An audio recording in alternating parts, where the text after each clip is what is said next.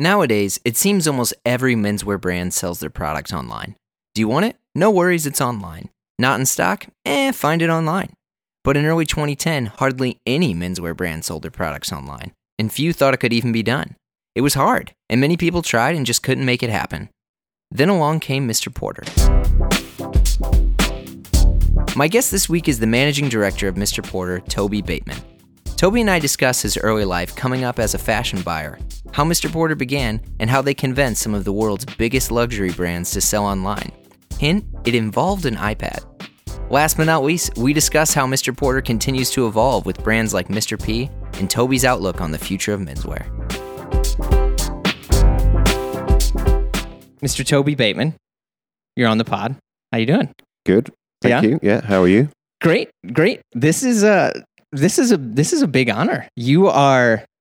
I think you are Mr. Porter. Right. Yeah. Okay. I mean, you are the longest tenured Mr. Porter employee. You're the managing director, which is like, the U.S. term for the CEO. It is a huge honor. Like Mr. Porter, and I've said this when we talked to your colleague Jeremy, it has changed the way that I shop, experience, and as we'll talk about on this, I would say the way every single male consumer and female has learned to understand what shopping is in the digital age. So, well, thank you very much. It's a bit overwhelming to be sort of faced with that, accused of that. But, no, yeah. Well, your reputation precedes you. Oh well, thank you. So there's a number of stuff I want to talk to you today. I mean, you mainly your history in buying and your kind of career and how you worked your way up, and then and obviously what's happening with Mr. Porter right now. Especially as we're all as consumers starting to experience products and things differently, and going from when you were in a position where you were the buyer and you wouldn't buy anything with logos on it, to how fashion has also kind of embraced the logo. So there's a ton of stuff to talk about, but we'll jump right in. First off, from the sound of your voice, obviously, I take it you're from London or the UK. Yep. I'm from about an hour south of London in Surrey. In Surrey. Mm-hmm. What was that like? Growing up in Surrey? Yeah. I think probably typically middle class British. Fairly unedgy, but at the same time probably quite idyllic in some ways. I was in the countryside and I kind of had a few mates up the road, and we used to ride our BMXs around and really? And sort of lose ourselves in the sort of British countryside and do things like that. And I kind of went to a fairly sort of middle of the road school, where I managed to get away with doing as little as I could for pretty much my entire school career, and excelled at being decidedly average. Yeah, same. Yeah, good. Well done. Yeah. Well, because Surrey now, at least from other friends of mine, like there's quite a few people that they kind of build their country house in Surrey. I mean, it's turned into this escape from other friends. I worked in the music business for a bit, and I know there's some big musicians that have kind of migrated there, because it's like, I don't know if it's the equivalent of Westchester versus New York, but there's this sort of city, take the train into the city, but chill in Surrey in the evening. It's a bit like that, yeah. I lived in London, or central London, for about 15 years. So I sort of grew up there, migrated into London in my early 20s, as everyone did, and got work and built a life and got married, had a couple of children, and then realised that in order to afford a house that was bigger than a shoebox in London, I was either going to have to win the lottery or commit some sort of crime. Right. So instead of those two things, we moved to Surrey, and you I think at some point in your life, you choose sort of quality of life and a bit of space and it's good to be able to escape. It's quite handy because it's like about an hour from London, and I still get to work in London every day. So I kind of have the best of both worlds. The commute life, right? I mean, do you? That's really interesting because I know a lot of people, like, for them, their commute in the morning is, I know a lot of people are like into meditation and stuff now, but some folks I know, like, that is their quiet time. That is their solace, the hour, 90-minute commute. Do you know, for me, it's the opposite. It's actually my work time because, interesting. Seriously, because pretty much between 9 and 6, okay, Monday to Friday, if I'm in the UK, my day is just packed back to back with meetings, and I literally don't get time to read emails, answer emails, think about anything. So having an hour at the beginning of the day and the end of the day to sort of stand or sit, if you're lucky, on the train and deal with that is probably what allows me to actually cope with the workload. Oh, geez. Yeah. Do you want to know something slightly bizarre about where I live in Surrey? Please. I bought the house that I grew up in. What? Yeah. Because I was going to say, you were saying that you were from Surrey, but then as we were talking, you were like, oh yeah, in that you're saying you live in Surrey. Yeah. So wait, how does that happen? Because that's pretty. It's that's quite pretty strange, fantastic. isn't it? I know. I think I must need some sort of therapy. No, this is amazing. I obviously had such an idyllic and happy childhood that I needed to, buy my old house back. I don't know how it happened. We moved out of London, quite a few years ago, and we were living in a rented house, and I was trying to find a house to buy, and I couldn't find one that I really liked that had sort of the right setup or had sort of big enough rooms, but also a decent garden, all that kind of thing. And then, very coincidentally, a friend of mine, this isn't such a positive story, although it was absolutely fine in the end, but a friend of ours was ill and had been operated on by this surgeon, and we were having a drink with these people one Christmas just after her treatment, and she was getting better and it was all positive, and conversationally she said the name of this guy, and I said, gosh, and he had I won't say his name, but he had a very specific name. It was a double-barreled name. Okay. And I said, he's the guy that bought my parents' house about 18 years ago. And so I sort of figured out, and I asked her, I said, well, how old do you think he is? And she said, oh, he sort of must be nearly 65. So I figured, well, he's probably close to retiring. So I wrote him a letter and said who I was. I'd grown up in the house and I was looking for somewhere to buy, blah, blah, blah. And sort of quite cheekily said, I don't suppose you've ever thought about selling the house. And he wrote back within a week and said, this is so bizarre because we've been thinking about moving, but we've done nothing about it. We've loved living here. We'd love you to move back in with your family. Come round, see what they think. And within a few weeks, we'd sort of, agreed a price. And so now my son sort of sleeps in my old room. My daughter sleeps in my older brother's old bedroom. I'm in my parents' room, which is perhaps a bit weird. So we've sort of, so it's kind of a strange but oddly comforting feeling. It's just, I moved back into my house. We completely changed it. But anyway, I don't know. I was going to say, hopefully a slightly odd topic to dwell on for your... No, that's fantastic. I think that, that also says a bit about you, and that you really value the past. I think there are certain types of people in this world, and some people, and I wouldn't segment everyone into two separate things, but I think some people, they're constantly focused on what's next in the future. And if it already happened, it doesn't matter. But I think just the fact that you thought, oh, you know what? Like, I wouldn't mind going back to the home that I grew up in, also says that you must have had a relatively good experience for you to embrace that. Well, I did, but I think more than anything, I actually feel it was opportunistic. It was just I used my connection and my knowledge of this house and that guy and his circumstance to get myself a house because I really there was no sort of deeply sort of hidden desire to do that. Oh, sure. It's fate. Probably. Yeah, I believe things happen, for a reason. Agreed. Sure. That's fantastic. Well, what brought you to London the first time in terms of you like growing up? Well, I arrived in London when I was about 21, 22. Okay.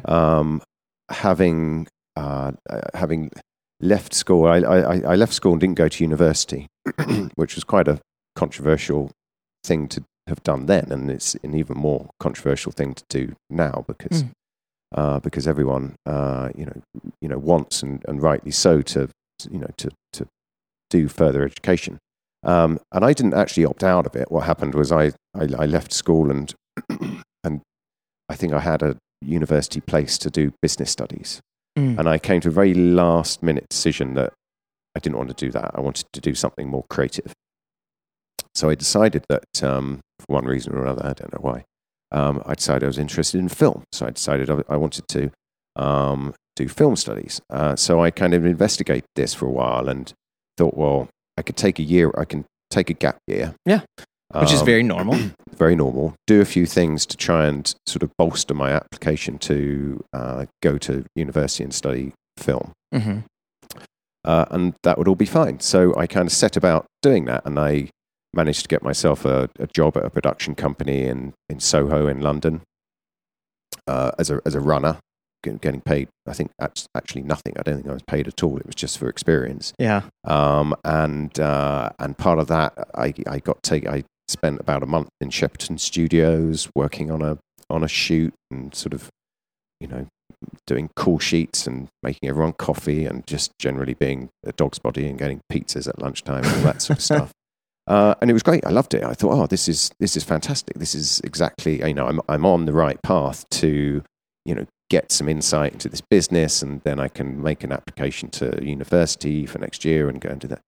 And then my brother called me, my older brother, and he was living in Prague at the time, which, for one reason or another. And he was working for this company that had bureau de change businesses. Mm-hmm. So something very sort of like dull across Europe. And he said, "What are you doing?" And I said, "Well, I've just finished this job at this production company. I don't know what I'm going to do next." And he said, "Well, I've got a job in Paris if you want it. But if you want it, you've got to come out next week." Wow. Working in one of these bureaus. I said, "Well, I don't know." And he said, "Well, what else are you going to do? You're going to come to Paris, take the job. I know someone that's got a spare room. You can enroll in college and sort of improve your French and just sort of, do something different whilst you're sort of waiting to get." So I did that. So I got on this train. Actually, I didn't get on the train because I don't think the tunnel. I flew to Paris. It was literally 1 or 2 days after my 19th birthday, pre-channel. And kind of got to Paris and met this Danish girl that was living in this flat, who was my brother's girlfriend's, at the time, best mate. And so she had a spare room and I moved in, and it was all sort of totally random. So within the space of a week, I'd sort of gone from living with my parents in Surrey, trying to get into the sort of film business, or trying to sort of get myself on a path for sort of film education, and then I was living in Paris, and I enrolled in the Alliance Française, which is a language school in Paris, and I used to go there every morning and do a few hours of class, and then every afternoon I was working in these change bureaus, and I kind of met all these people that were working for this company, and anyway. Well, it sounds like you did go to university. You just had a different way of going to it. Yeah, I think that's the way that I look back on it. Actually, is that because it didn't stop there. I ended up actually spending 2 years in France because I had such a good time. I didn't come back. Of course. And then after that, the company kind of changed hands, and one of the great things in those days, I don't know if it's the same now, about European employment law was that if you didn't take your vacation, your holiday time, mm-hmm. You would get paid for it. And I basically hadn't taken a day of holiday through that whole period because I was really young. You sort of didn't. Yeah, who needs vacation? You're on it. Just having a great time. Yeah. So I left, and they paid me all of my holiday. So I had like a couple of grand in the bank, and I persuaded a couple of my old school friends to sort of ditch what they were doing and go travelling with me. So the three of us went travelling, and we spent a year away doing the sort of usual circuit. We came to America actually first, which is slightly unusual thing. We came to New York and and did one of those. And you're like, next. Well, this was, No, I'm kidding. when was this? This was in 19, I'm trying to figure it out, 94 maybe? Okay. 94, just after my 21st birthday. So we were we were cleaning up at that time. Yes. Rebuild. Yeah, it was cleaning up, but not totally clean. There was still like an edge in Sure. New York. I remember we were staying in a hostel way uptown on like 110th Street or something. And one of my mates who I was with sort of got up in the morning because, had the usual wake up at 5 a.m. and thought he'd sort of walk up the street and go to Delhi and he got held up. Lord. Up inside the deli and God bless had his wallet nicked and came back in. That was our sort of welcome to America. Anyway, so I spent sort of my first 3 years of my post-school life either living in France and working and sort of meeting all these, very fun and interesting and diverse people who were working in this business or who weren't working there, but I'd met in other ways.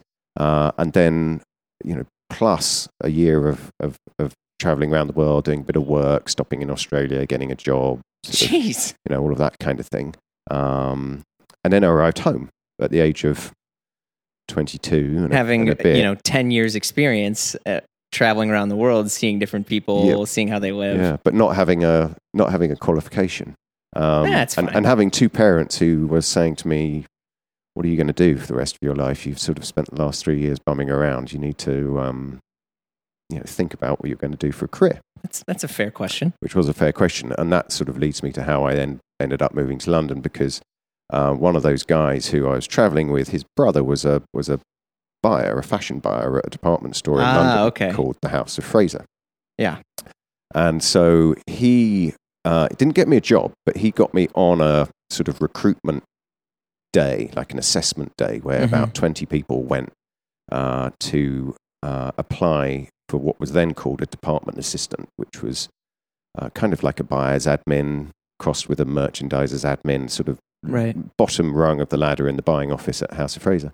And that's how I kind of got into this business, basically. So, because here's the interesting thing, as first off, as a buyer, I think it is one of the most difficult and underappreciated jobs, period, ever.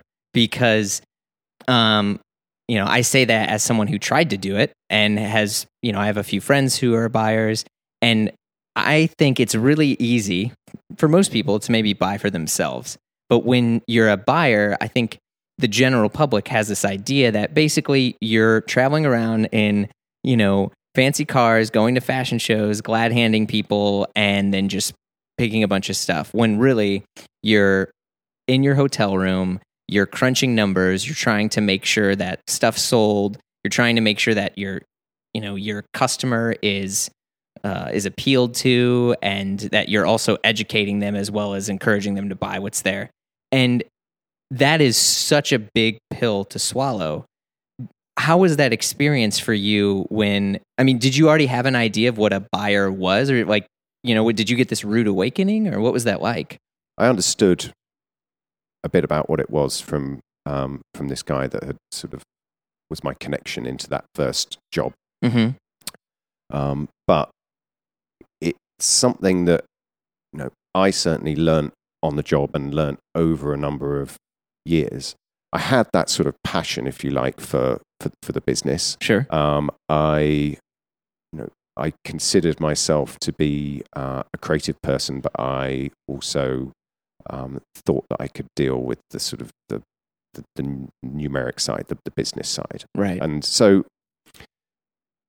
it was quite a considered step for me. I didn't pluck it out of the air. But you're right. It's people do think, oh, it's just sort of a fancy job, and and all you're doing is all of those nice bits. But it is an incredibly pressurized job, both creatively and numerically, because you're gambling with someone else's money when you're employed as a buyer for a store group, and it's a huge amount of trust that those people are putting in you. Depending on the size of the business, you might be spending anything from £100,000 to £1 million to 10 million to 50 million. So when you're starting out as a buyer in the career, I was always like really conscious of that, and and it was to a degree quite nervous. I think when in the first instance when I started, when I got given sort of socks or something to buy. I think the first category I got given to buy was socks. But I loved the creativity. That first job, actually, I was known label buyer. So that was my training. I was working for that business, developing 2 of their different own label brands, and I kind of worked my way up from being that department assistant to being a assistant buyer to being a buyer, and I spent the first 8 years of my career, in fact, working in that kind of an environment, and I loved the process of developing a product from being in a store in New York or in London or in Paris, and looking for inspiration, buying samples, going to fabric fairs, going to PV, and working with the design team to put drawings together, sending drawings and spec sheets out to Hong Kong in those days, which is where sort of most of the sourcing happened, and then spending weeks on end in Hong Kong with a suitcase on my lap in the back of a taxi, going from one factory to another factory to another factory, looking at their executions of the garments that we'd sort of sent out to develop. I mean, and this is like, I still think it's a fascinating job now, and it's incredible. I would recommend it to anyone. And if anyone says to me, have you got any tips for being a buyer? Then my first tip is start in product development, because it's the most important thing, and it will teach you. And it taught me all of those details in terms of the importance of the fabric, to the weight of the fabric for a particular garment versus another garment. Cut, of course, spec sheets. I used to, when I was a junior buyer, I used to measure all the garments when they came in from the factories, and sort of for quality control, for sort of tolerance, and if like measure anyway. So, and I think that never really left me. That period of my time of really sort of getting into the detail of how things are made, and we did everything from woven shirts to jersey to knitwear. To tailoring, and I loved it. That's incredible. So from there, you jump from House of Fraser to, where was your next place? I went from there to Harvey Nichols, which is was certainly sort of a well-known London department store. Yeah, I mean, incredibly prestigious. Yeah, and. I think Elton John used to shop at Harvey Nichols, and he would like buy the floor at a time. Yeah, yeah. Everyone used to shop at Harvey Nichols. It was in the day. Did you ever? It's probably before your time, but in the sort of absolutely fabulous sort of heyday in the 90s. I mean, Harvey Nichols was the coolest store in London because. Yeah. Well, that's what I was also trying to say. Is like you go from being House of Fraser, which was great, but to probably the top buying spot in the entire UK. Yeah, which was phenomenal. So I was really excited about that. And by then I'd made the jump from doing own brand to doing branded buying. And of course at Harvey Nichols it was all branded buying because they didn't have their own label. So that was a pivotal moment, I think, for me in my career, getting to such a prestigious store group. And then I wasn't there for that long. I was only there for about a year and a half, and then I moved to Selfridges. Yeah. Which, because I was asked to move, and I spent about 6.5 years working at Selfridges.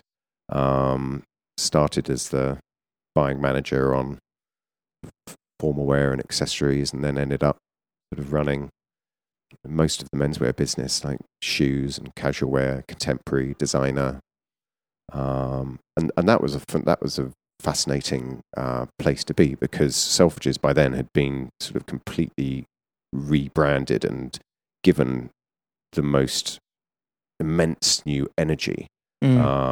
Originally from a guy called Vittorio Radici, who took it from basically being an old-fashioned department store to being a really cutting edge department store, and I joined just after the Weston family bought it, and they were, I think, trying to maintain that energy and that excitement and that cutting edge, which it still is today. I mean, they still own it, but at the same time, we're sort of trying to manage it a little bit more tightly as a business.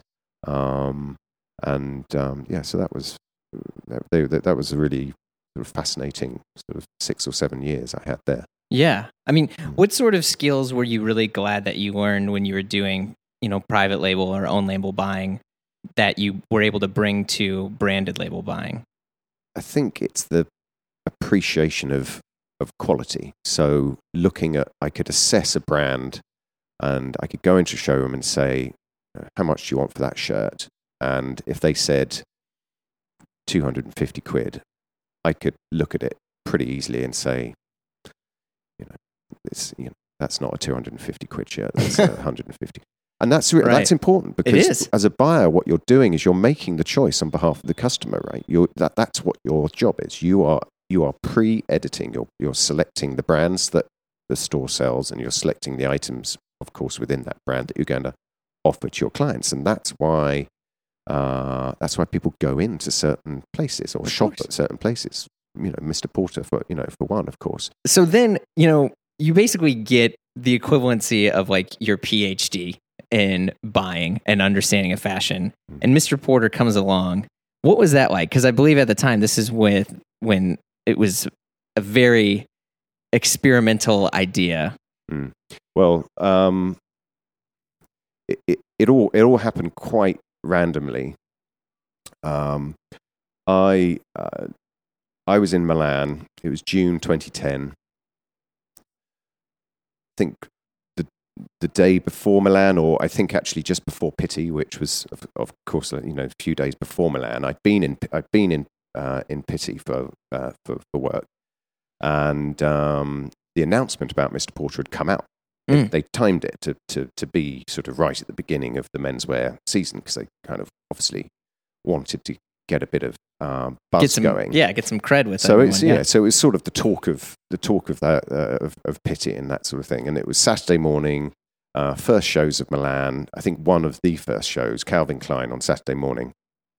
And I found my seat and I looked next to me, and the note on the seat said Natalie Massenet.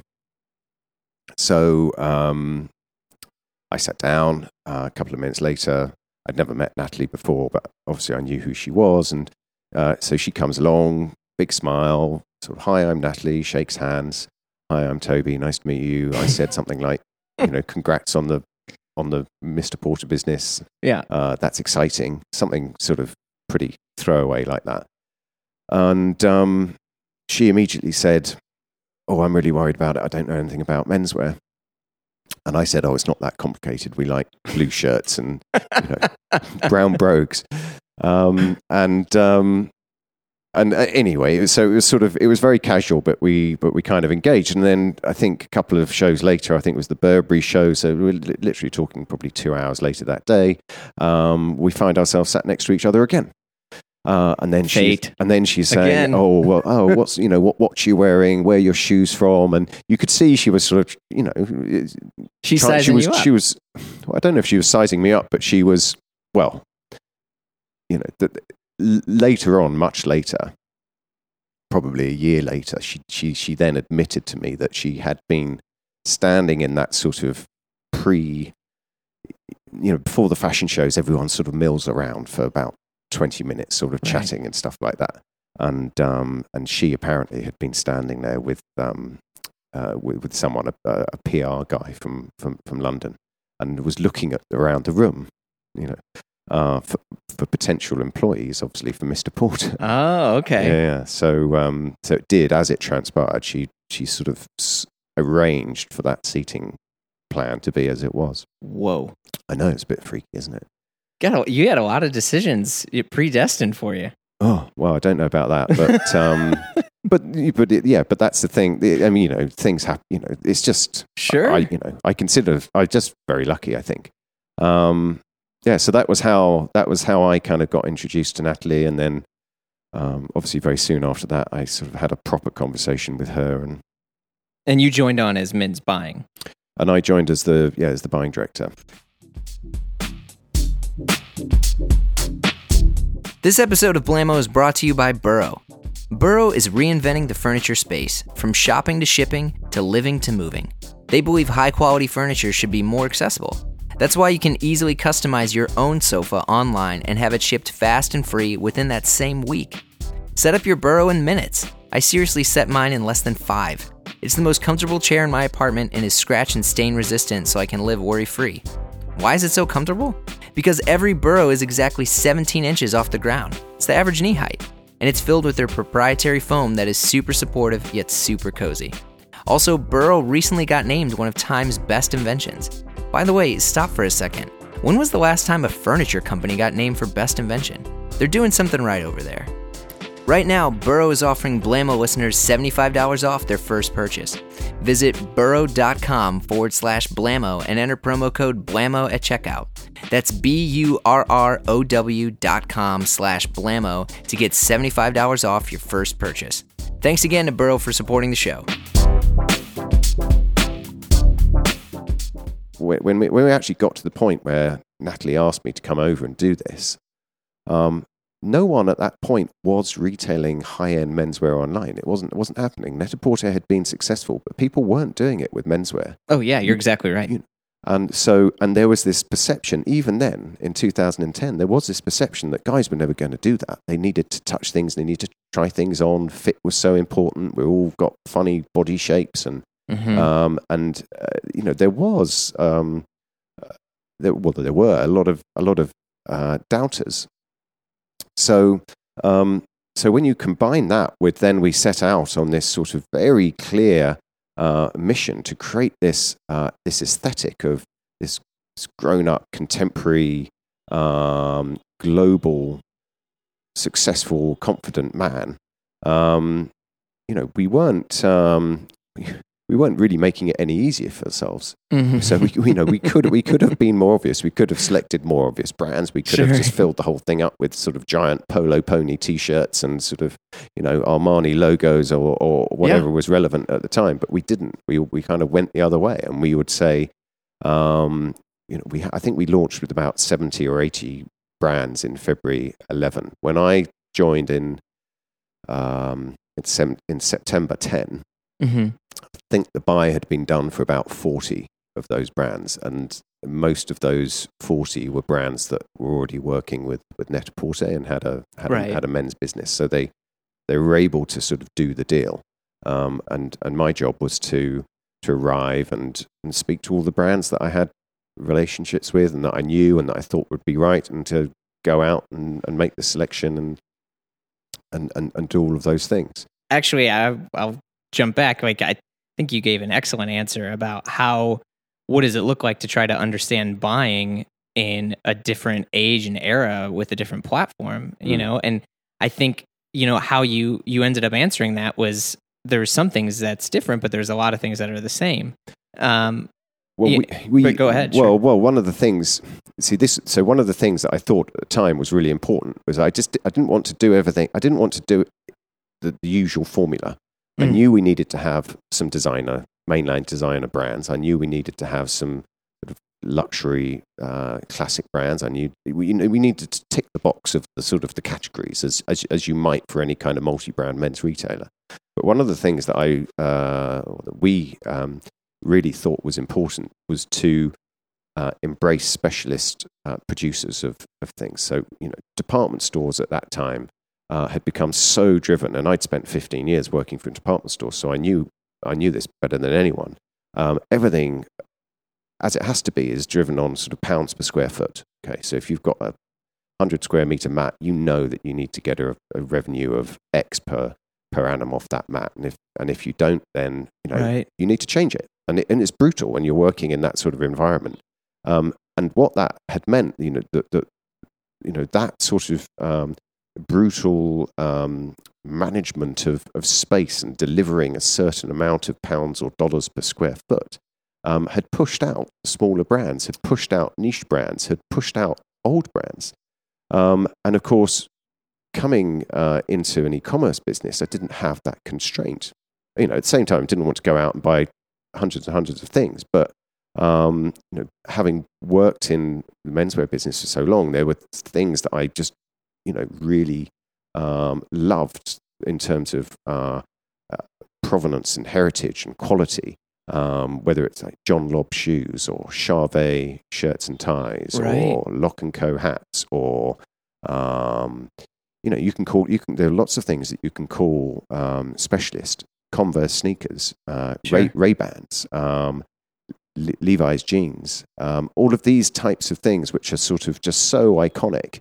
And I just really believe that those are the kinds of things that, regardless of who you are as a man, you could be a 20-year-old, you can be a 70-year-old. If you're really into your menswear, then you're going to appreciate a good, you understand why a Turnbull and Nasser shirt is a good shirt. You understand why an Edward Green shoe is a good shoe. And we really wanted to inject that kind of feeling right at the beginning of the business, to differentiate what we were doing and to create this thread of quality through the business. Yeah. Whilst also appreciating that Margiela made great knitwear, and Jill Sander had great trousers, and all of those kinds of things that would go around it and contemporize that idea. Yeah, that's fascinating. And I honestly had zero idea about the concept of revenue per square foot or square meter, because, I mean, it makes a ton of sense now, but I think that must give you an entire new playing field when you're choosing how to approach a brand. If they don't need to, take up that much space, when it's digital, I'm air quoting there, like it can be anything. And I think, because I remember my first experience with Mr. Porter when it launched was the fact that, you had these brands like a Charvet shirt. I don't think there was, you can correct me and I'll double check this, but I don't think there was any place you could get a Charvet shirt online. No. No. It just didn't exist. No. And the only reason that he did was, so one of the missions that I was given when I joined Selfridges, going back, was to get Charvet. Okay. There was one place that you could buy Charvet in London at that time, and it was a shop called Connolly. Okay. Which now re-exists, but it closed shortly thereafter, because Paul Kelly, who I mentioned before, wore Charvet ties. So in order to secure that, I had to travel to Paris, get myself dressed up, in the best way I could, and meet Jean-Claude Colbin, who owns Charvet. And first I had to get that meeting, then I had to go over and sort of pass the test. And if you talk to anyone who's had that experience, and there were a number of buyers, I'm sure, from sort of like Bergdorf to Saks to other stores around the world, Jean-Claude is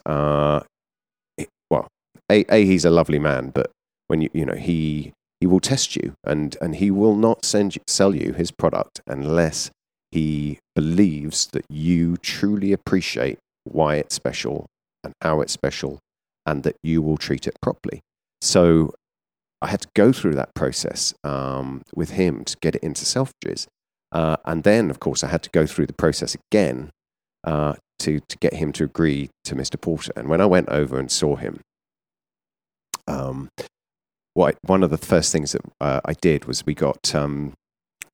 I think this is correct. You'll have to check it, but I believe the iPads came out in 2010. Yes. The iPad-ish. And I went down to the Apple store in London, or in the shopping centre where we have our head office in London, shortly after I joined, and got myself an iPad and got the creative team at the time. This is prior to the site launching, to create and they created a beautiful presentation of the site. So a mock-up of the landing page, a mock-up of the design A to Z, a mock-up of the product page. Oh, genius! And some of this concept pictures of the packaging, and it was and that was really sort of the most important selling tool that I had, because the business didn't exist, right? So I was the first 6 months I was traveling around talking to people about a thing that didn't exist. That was a website. So, and when you're talking to people at that end of the market who are so precious about and just rightly so, about their brand, anyway, so I went over, but of course, fortunately, by then I knew Jean-Claude quite well. So, he just said, "Look, I'll trust you, but don't let me down." Oh God! So then the pressure becomes even greater. Because now you have pressure from internally because you're half ambassador of the brand, convincing people who, I think, again, at the time, and you had mentioned this too, I mean, it was, I would say, almost taboo to sell your product digitally. People would think it would cheapen the brand.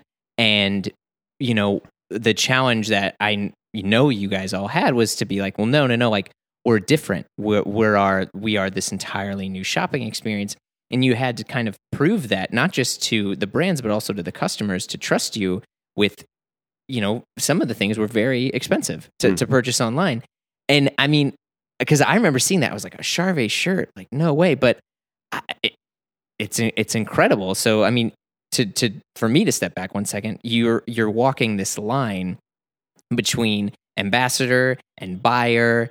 And I mean, how did you like grow that, like, internally, like, in your mind? Like, did you know this was gonna keep going? Shortly after we launched, yes. But in the run up, I mean, it was sort of highly pressurized. We had a huge amount of work to get the site ready for launch.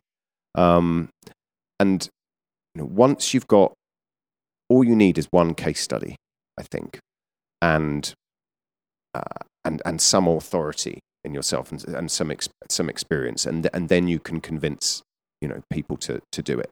I remember having the same negotiation with Loro Piana, and that was a real milestone for us, securing Loro Piana to come onto the site, because they, well, I mean, in the early days of the business, there were so many firsts that we managed to get in terms of online retailing. You couldn't buy a piece of Loro Piana online when we started working with them. And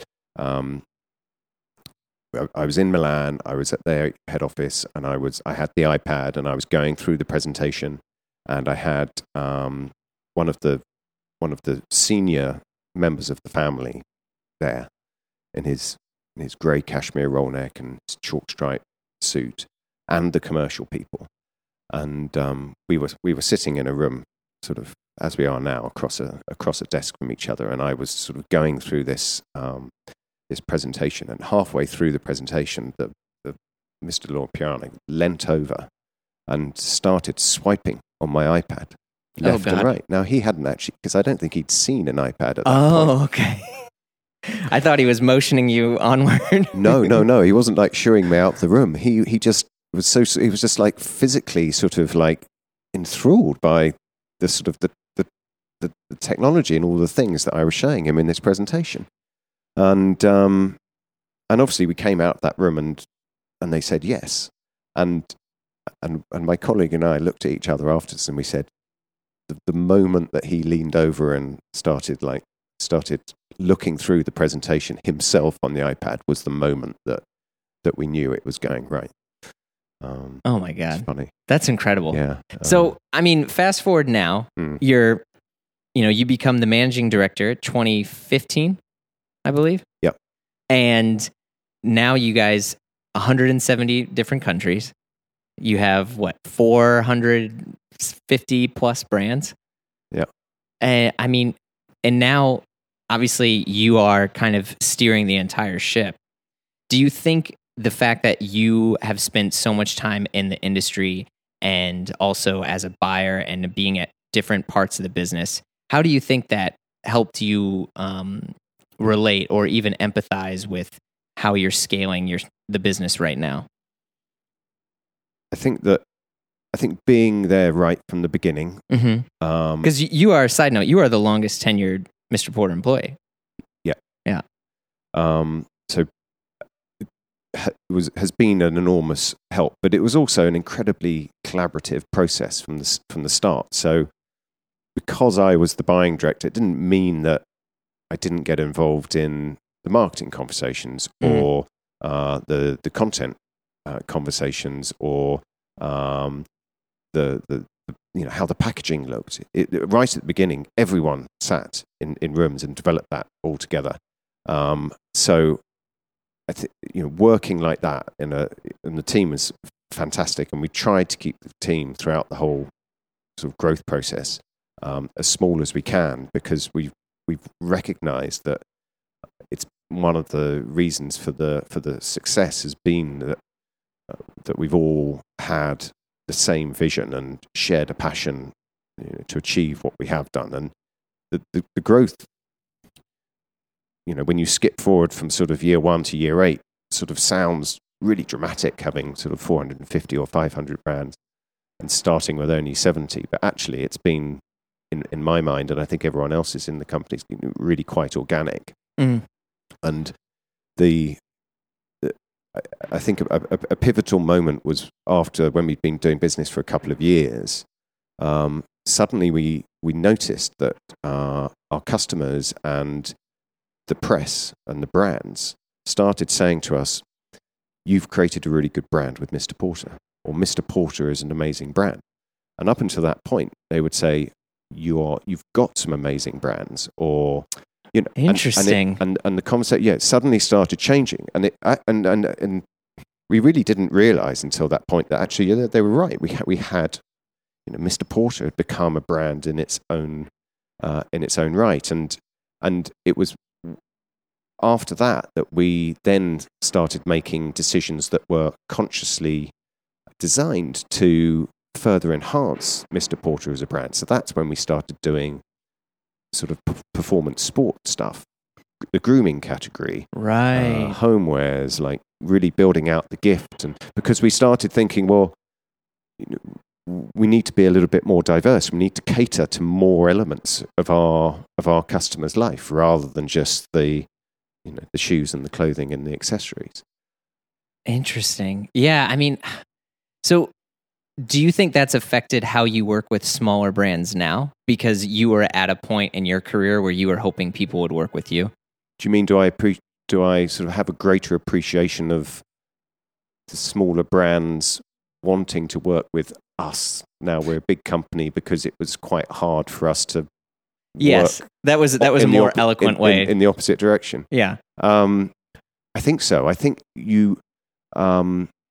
There's nothing worse in this career than an arrogant team, and particularly buyers, and sometimes you do see it happen. You do see sort of the power of successful businesses kind of go to the heads of people, and hopefully people won't be listening to this this podcast saying, "Oh yeah, Toby, you used to be a really nice bloke, but now you're such a big head." So hopefully they don't think that, and hopefully they won't think that about anyone in the company. I think we strive, and we consciously try and sort of maintain a really genuine approach to what we do, and that all comes down back to product. Everyone in the office is really, we're product people first and foremost, and working with Mr. Porter and working digitally, bizarrely, I think has made us even more product people, because the great thing about selling online is the product is key. Mm. You're not, people don't come to Mr. Porter and buy something because it looks beautiful inside a Prada shop fit, because we don't have a Prada shop fit, right? Yeah. The Prada shirt sits next to the APC shirt sits next to the Burberry shirt. So right. you pick the product based on the product more than you do based on the brand in most instances when you're shopping online or when you're shopping on Mr. Porter, and that sort of brings a certain sort of democratic sort of process, I think, to the shopping experience of Mr. Porter. I mean, maybe I'm sort of thinking a little bit too deeply about my own. No, I would job, totally agree with you on all that.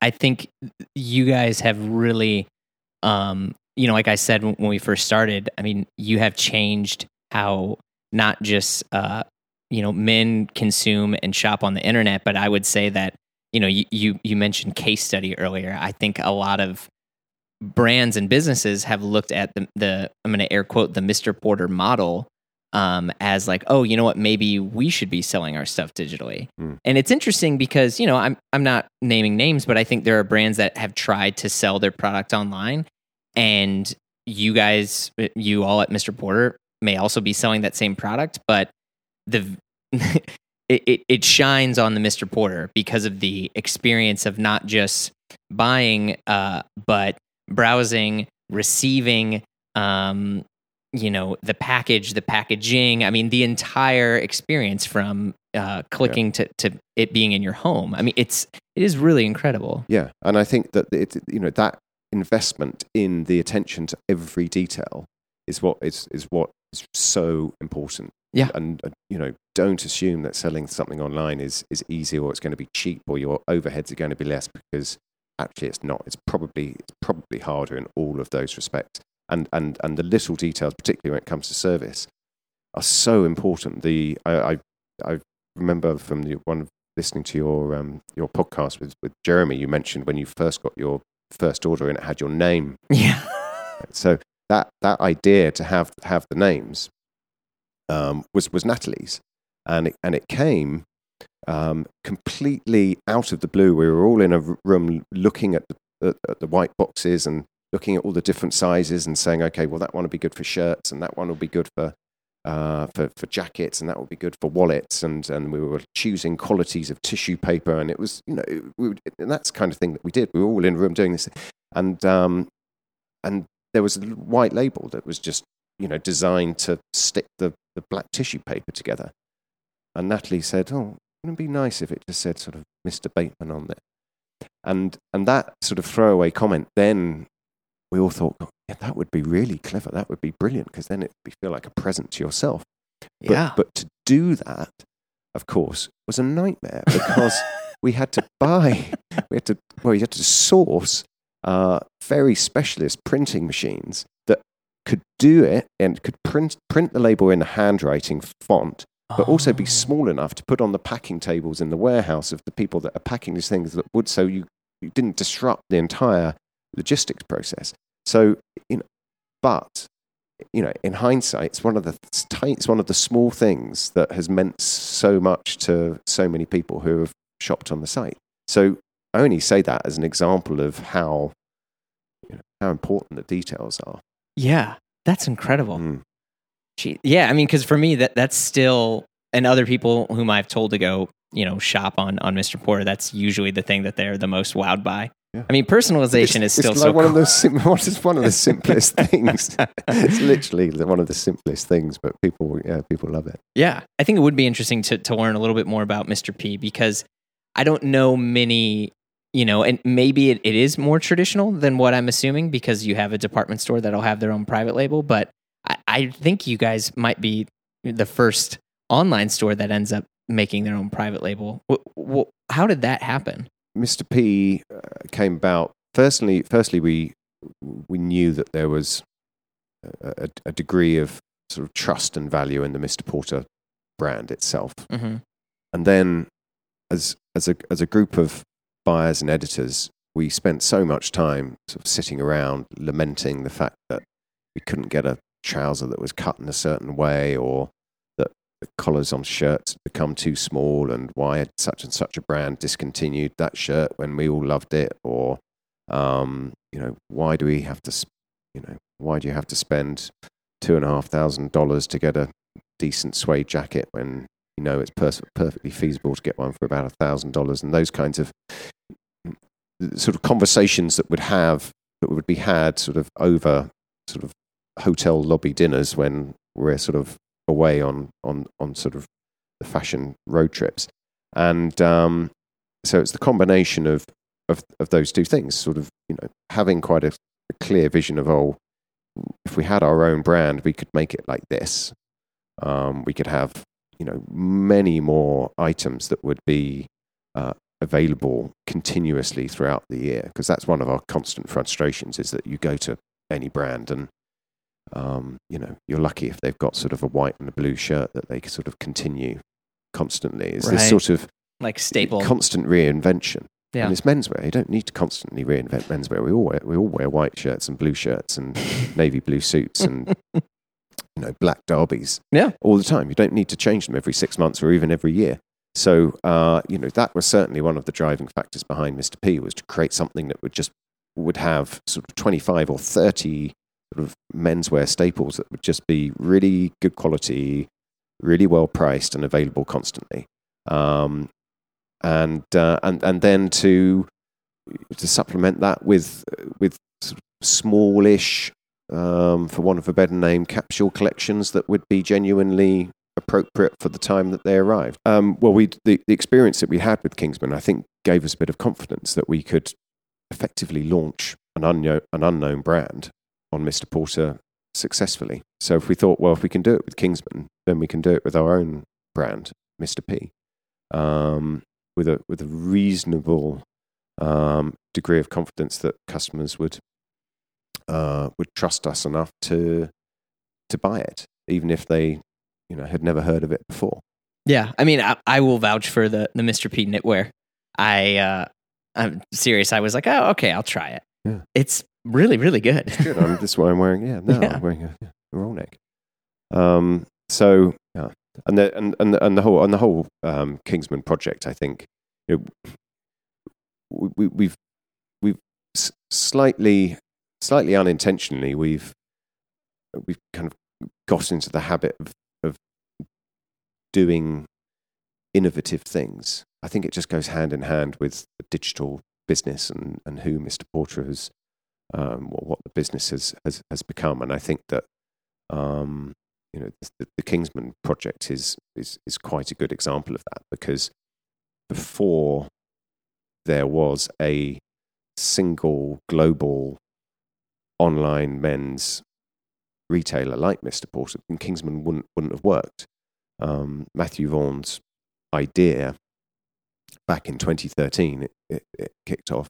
His idea then, when he was planning this film, which had this sort of rags to riches sort of makeover situation, and the Savile Row tailors being the front of us, his idea to make the costumes for the movie available to buy just wouldn't have worked if he'd had to work with multiple partners around the world to deliver the merchandise. Right. It only works if you can deal with one business that operates globally. Yeah. So, so when he came to us with that idea, initially I think initially we thought, why not? It's going to be it's going to be something that no one else has done. It's going to get a lot of publicity. Yeah. If we sell enough to cover our costs, then what have we lost? And we sort of went into it a little bit sort of open like that.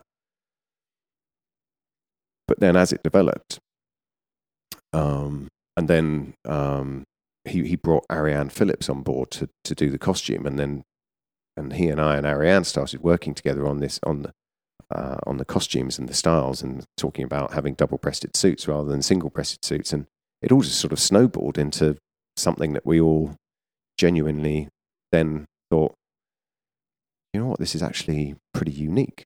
We've sort of inadvertently created a completely unique brand. It's it's made up, of course, but the quality was there because we were making the suits in a great factory in the UK, and they were all fully canvassed and made to an amazingly high standard. We had people like Turnbull making our shirts, and Drake's making the ties, and Cleverly making the shoes. So there was just like tons of quality and craft and provenance in the products that we put together, and they were on the face of it very traditional, but actually cut in a really modern way. And so we sort of came to the end of the process and realized that we created a new brand that actually stood on its own 2 feet and was a really, people would really want to purchase regardless of the film. But of course, then the film, works as a. I mean, it's cool to look like Colin Firth as a phenomenal marketing tool. Yeah. Yeah, absolutely. Yeah, who doesn't want to look like Colin Firth? Yeah, that's true. Well, some people probably don't, but he looks good in the suit. Yeah, he does. He cleans up. He cleans up nice. Cleans up well. Yeah. Oh man, Okay, yes, that's that's awesome, Toby. This was very, very good. Thank you so much. Thank you very much. Yeah, good chatting with you. Thanks. Bye.